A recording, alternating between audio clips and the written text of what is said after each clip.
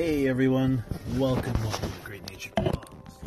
So, we're looking at this thing called the mindset of things, perspective. How do you see the world? What is your view of the world? What is the view of yourself?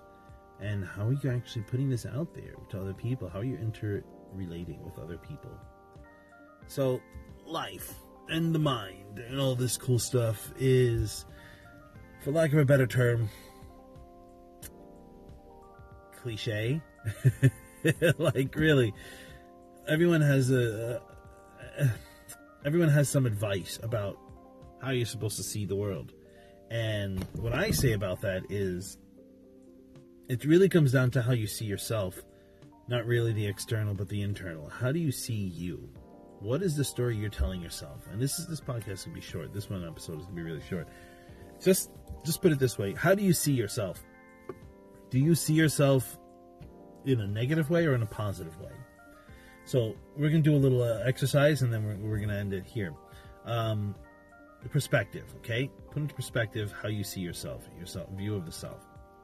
Get a piece of paper, write the word me on it, okay? That means you. And write down one side positives, one side negatives. How do you view yourself? You view yourself negatively? What negative way do you view yourself? Write it in the negative column. What positive thing you see yourself? Write in the positive column.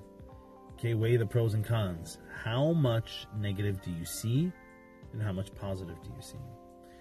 Obviously, you're going to hear this. If the negative outweighs the positive, you're going to ask yourself one question.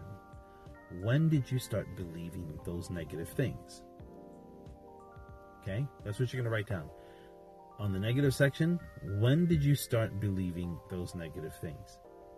In the positive section, if the negative outweighs the positive, obviously that means you have more negative than positive. Okay. That question you asked for the negative, when did I start believing these things, is going to help you fix the positive. If you have positive is more than the negative, even if it's just one extra, you have to tell yourself or ask yourself, when did I start believing this? You can say, why are we asking the same damn question? Because, don't you want to be in control? Don't you want to be able to empower yourself purposely? Empower yourself, like purposely make your day better, purposely make you feel good? Don't you want to make you feel good?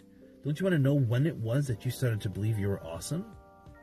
I mean, if you did know when you started to believe you were awesome, then you're going to be able to keep adding awesomeness to your life. If you know when it was that you thought yourself to be terrible and bad, then you're going to be able to find out what influenced you and stop that influence. This is a very easy method. There's other ways of applying this method. This is just one of the ways that I do. I have about 5 other ways to apply this method. So this one is simple. Hope you get good results. Hope you understand what I'm trying to say here.